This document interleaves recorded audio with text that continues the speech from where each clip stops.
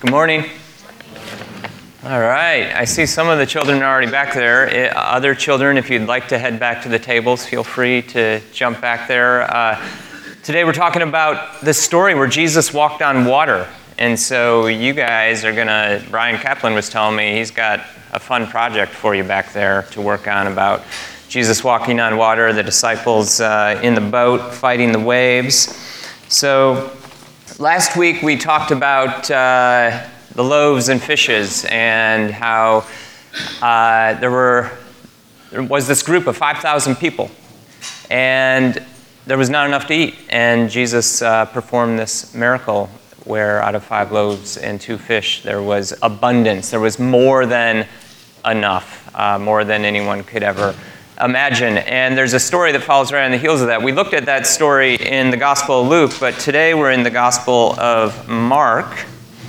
And Mark told that same story of the feeding of the 5,000 in Mark 6, verse 30.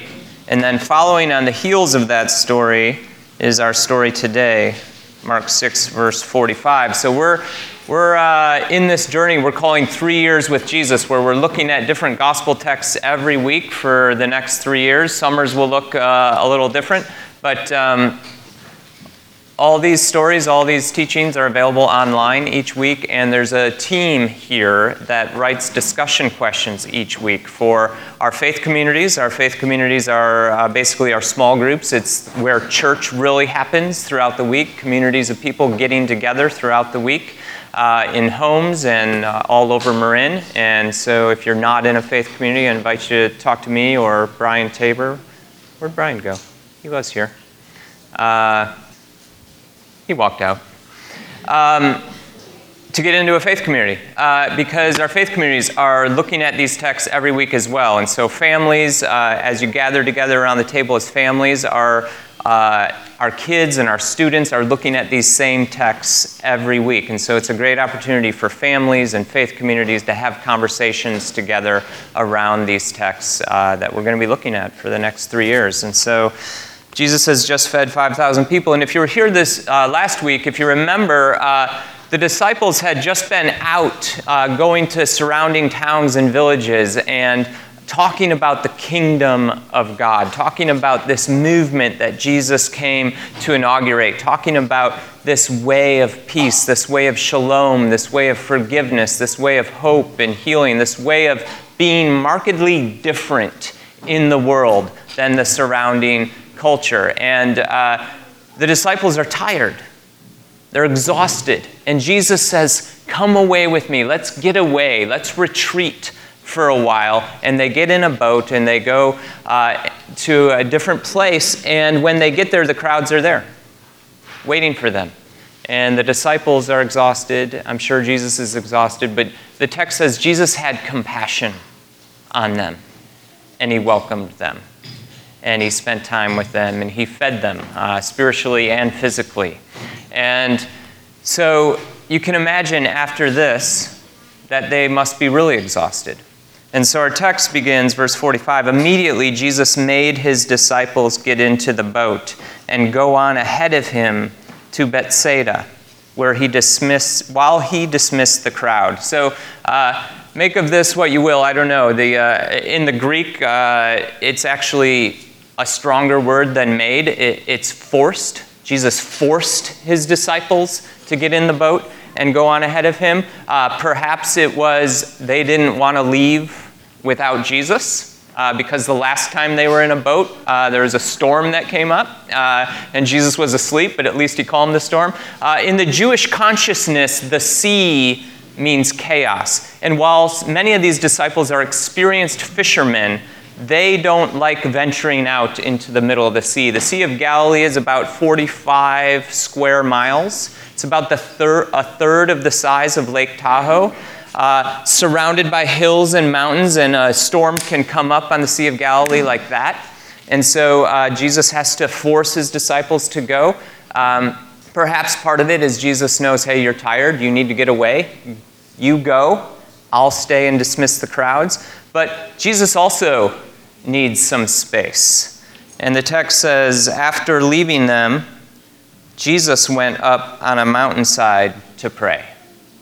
And so Jesus has these rhythms in his ministry where he knows that he is on the go, he is with people, he is teaching, he is healing, he is ministering to people all the time, and it can get exhausting. And so Jesus has this rhythm where he withdraws and he gets away from the crowds and he spends time in prayer. Jesus knows intuitively that in order to be most effective in the ministry that he is called to, the divine incarnate Christ knows that if I am going to be effective in this ministry to these people, I must withdraw and I must be alone with my Father and spend time in solitude and in prayer.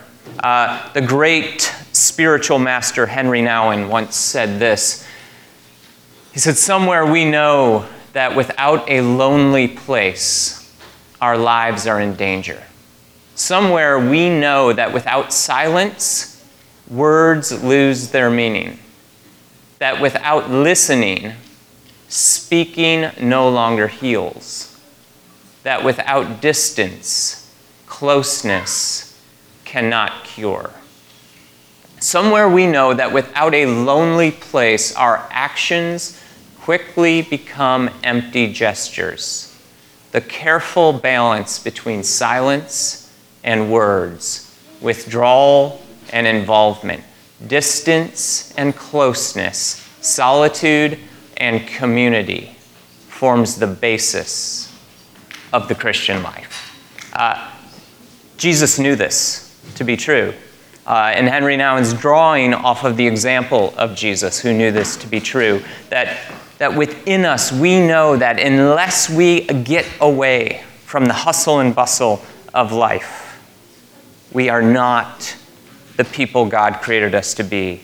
We're not able to be as effective as God invites us to be in the world around us. Let me ask you this question. When life is full, when life is busy, when life feels overwhelming, in what ways do you get away? How do you make space to withdraw and practice silence and solitude and be alone with God? What does that look like for you? Jesus forces his disciples to go on ahead of him, and Jesus withdraws to a mountainside to be alone. Verse 47, later that night, the boat was in the middle of the lake, and he was alone on land. He saw the disciples straining at the oars because the wind was against them. Shortly before dawn, he went out to them, walking on the lake. He was about to pass them by, but when they saw him walking on the lake, they thought he was a ghost. They cried out because they all saw him and were terrified. The disciples have been through quite a lot lately. There was a previous storm, and they thought they were going to die. And Jesus is sleeping in the boat that time, and they wake Jesus up and they say, "Lord, save us. Don't you care about us? We're going to die here." And Jesus calms the storm. This time, it doesn't seem like it's a massive storm, but the wind is against them. They are straining at the oars. They're out in the middle of the lake, which they would never do that. They would go along the shore to get to the other side rather than venture out to the middle of the lake. So we know that the reason they're in the middle of the lake is because the wind has pushed them out there. And they can't get back. They are straining, trying to get to shore, and the wind is against them, and they are terrified. And then they see this figure walking out on the water, which terrifies them all the more. The disciples have been through a storm. They're exhausted from the ministry that they've been engaging in. And it's like, really? Can it get any worse? Here we are now, again in the middle of this lake, and we just want to rest. And yet here we are straining because of these waves and the wind that is pushing against us. I wonder often in our lives, when life happens, when things hit one after another, whether it's personal trauma or national trauma or global trauma, when the news just continues to come in waves of hurricane after hurricane and earthquake after earthquake and shooting after shooting and terrorist attack after terrorist attack, at some point it either becomes overwhelming or we numb ourselves to it. And the same thing happens in our personal lives. When things happen personally in our relationships or in our work or in the classroom, and it just keeps happening, and it seems like there is nothing in our own realm of capacity to quell those waves.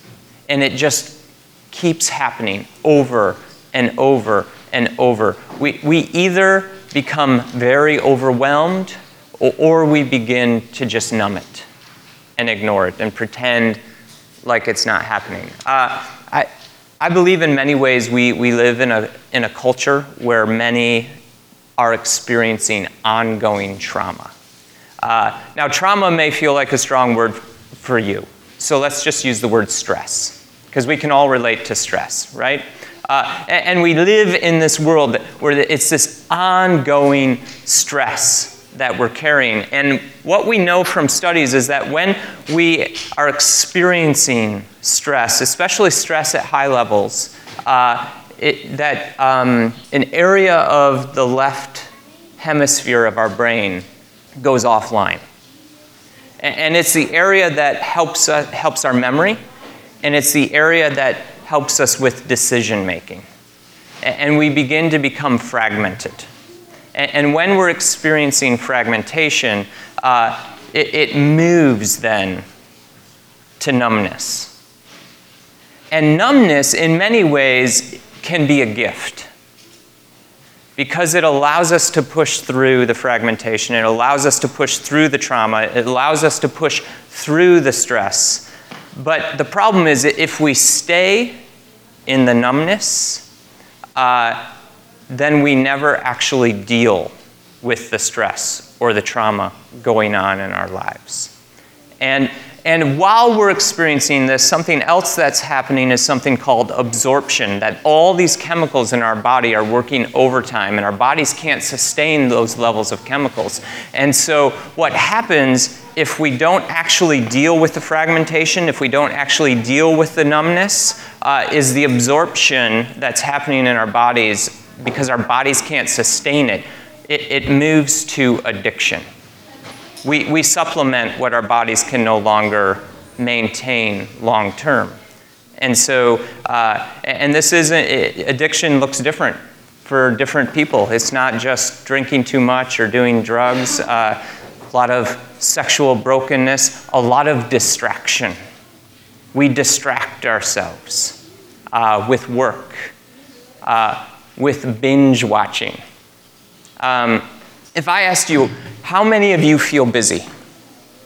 How many of you feel busy in your lives? Yeah. How many of you have started watching the second season of Stranger Things? How many of you who have started watching the second seasons of Stranger Things feel busy in your lives? Yeah. How'd you find the time to watch Stranger Things? We become overwhelmed, and so we find things to supplement the feeling of being overwhelmed.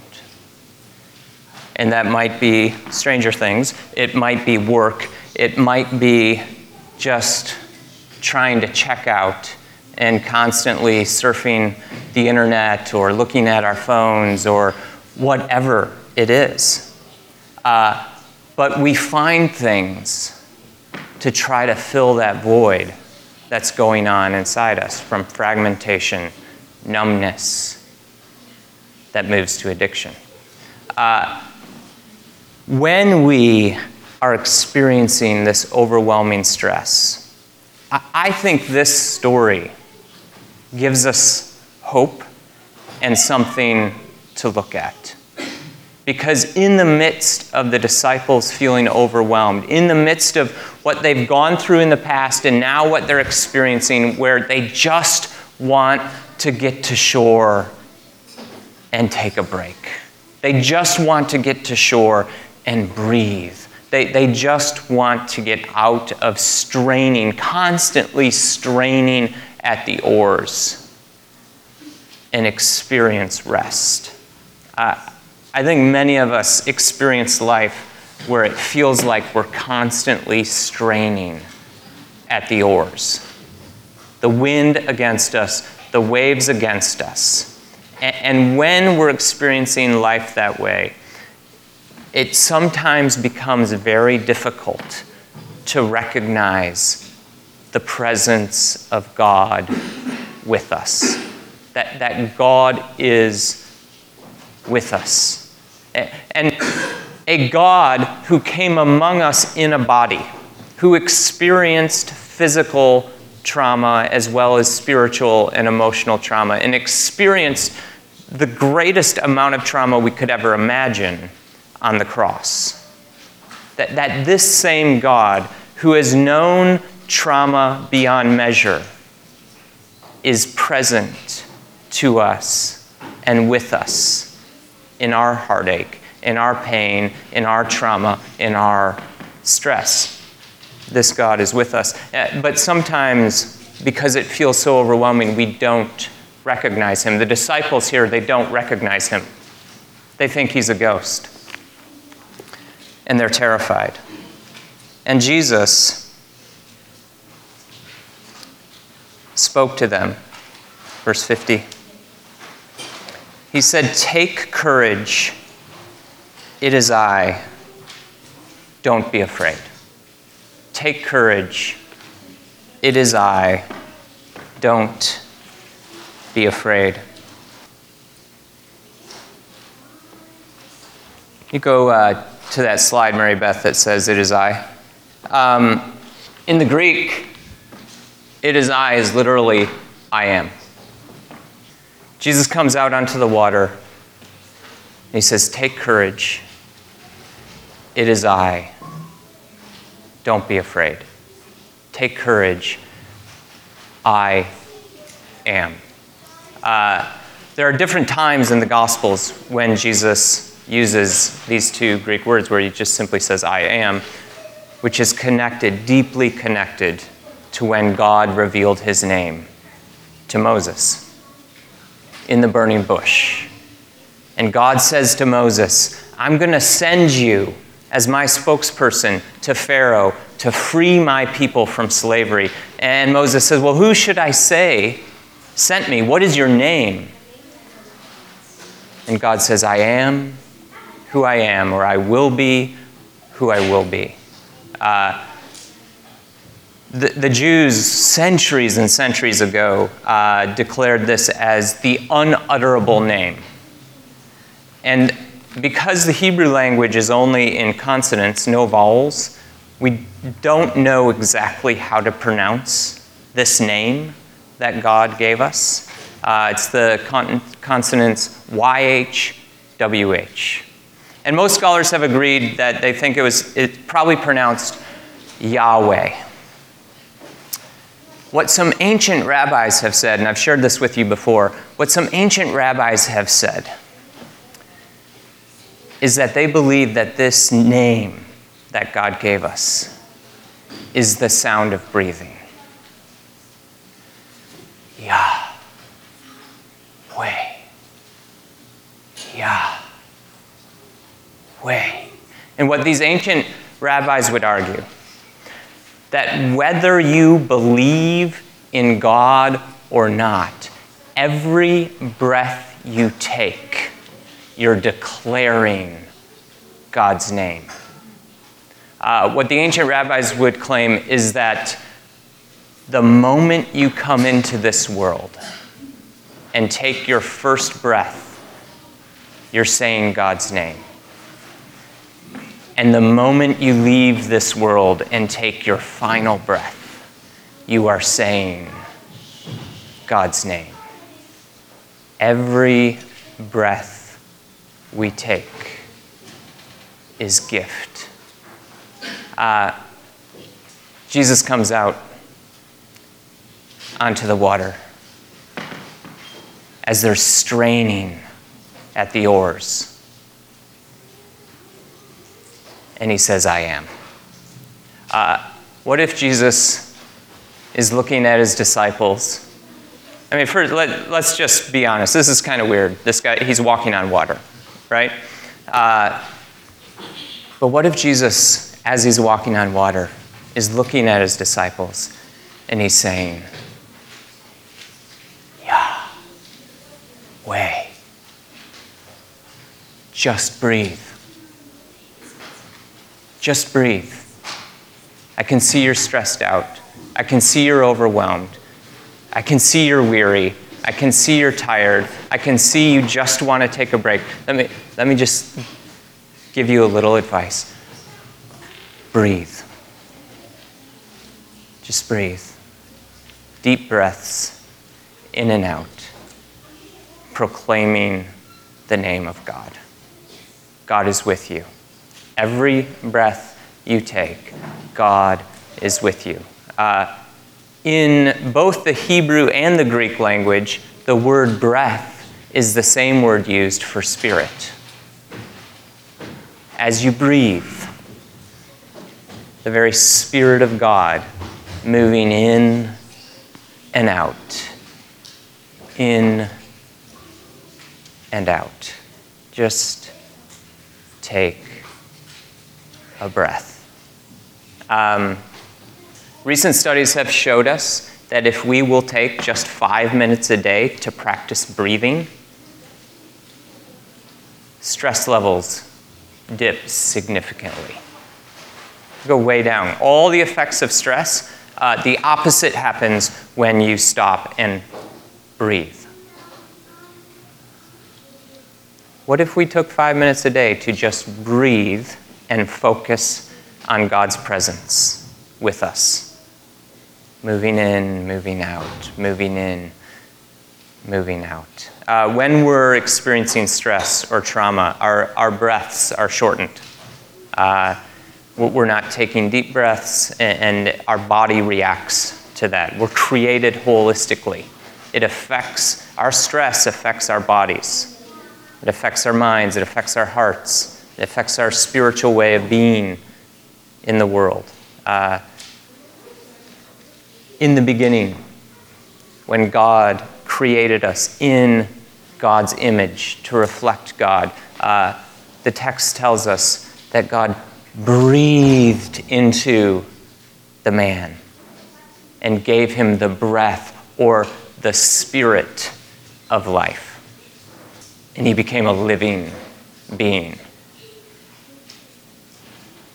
Because the very breath of God, the very Spirit of God moved into him. Jesus comes out on the water. Jesus reveals his divinity, his messiahship, in his capacity to control the weather. I think Jesus also shows us what it looks like to be fully human. Jesus, fully man, fully God, comes walking out on the water. Current studies in quantum physics, there's some quantum physicists that believe if we fully tapped into what it means to be fully human, we could walk on water too. I don't know what you think of that. I think that's pretty fascinating. Jesus shows us what we're capable of. And yet also he's fully God in the flesh. He comes and walks out to the water. Take courage, it is I. Don't be afraid. Number one command in all the scriptures. Don't be afraid. Do not fear. So much of our stress comes because we're living out of a place of fear rather than out of a place of take courage, I am. Just breathe. Take a deep breath. Then Jesus climbed into the boat with them, and the wind died down.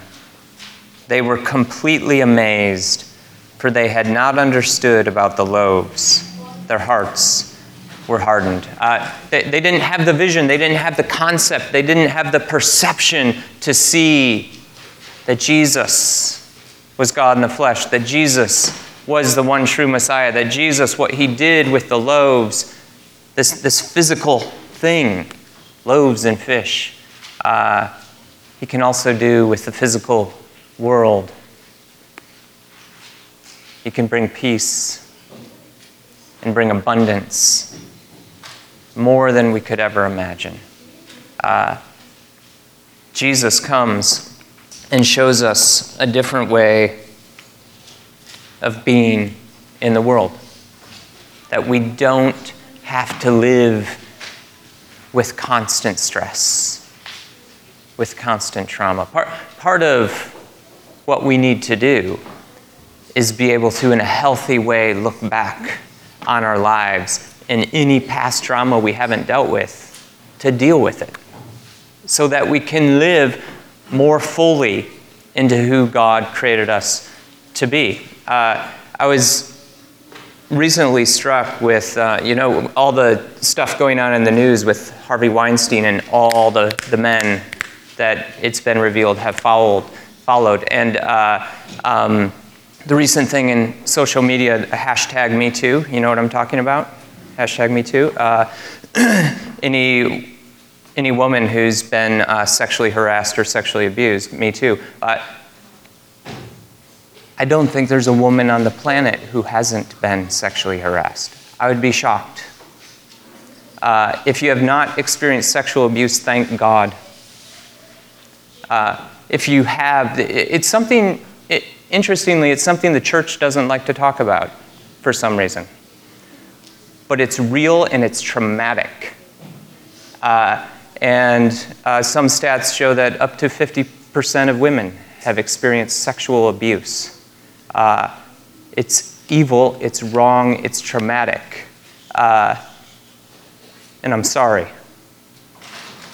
And my hope for you is that you can experience the healing presence of Jesus, who comes on board and says, take courage, I am.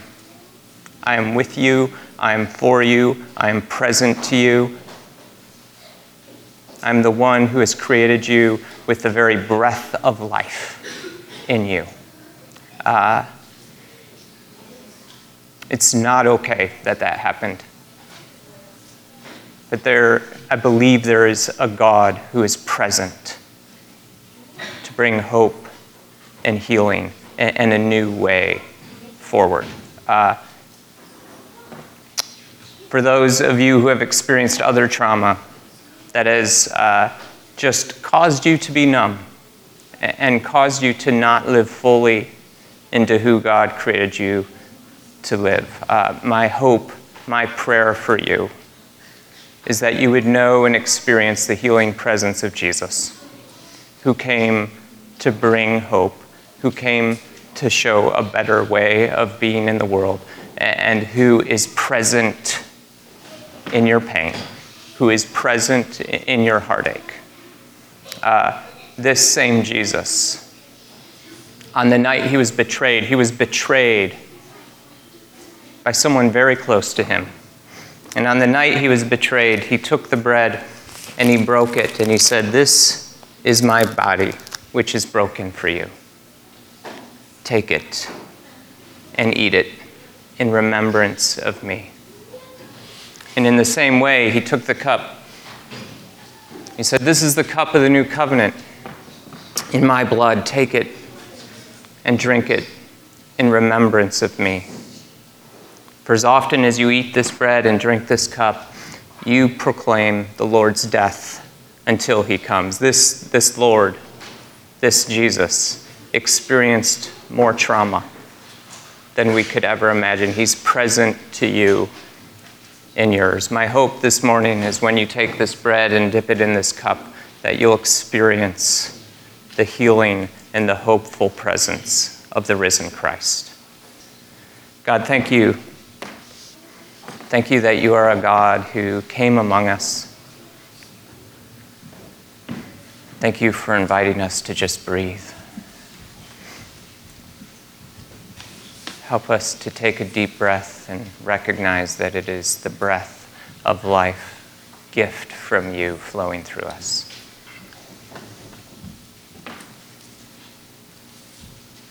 God, give us the courage to face the stress, to face that which is overwhelming, to face the trauma in our own lives. And allow you to speak to us. Take courage. I am here. I am with you. I am for you. Help us to believe those words, God. Give us more hope and more healing and the capacity to bring that to others. We pray this in the name of Jesus. Amen.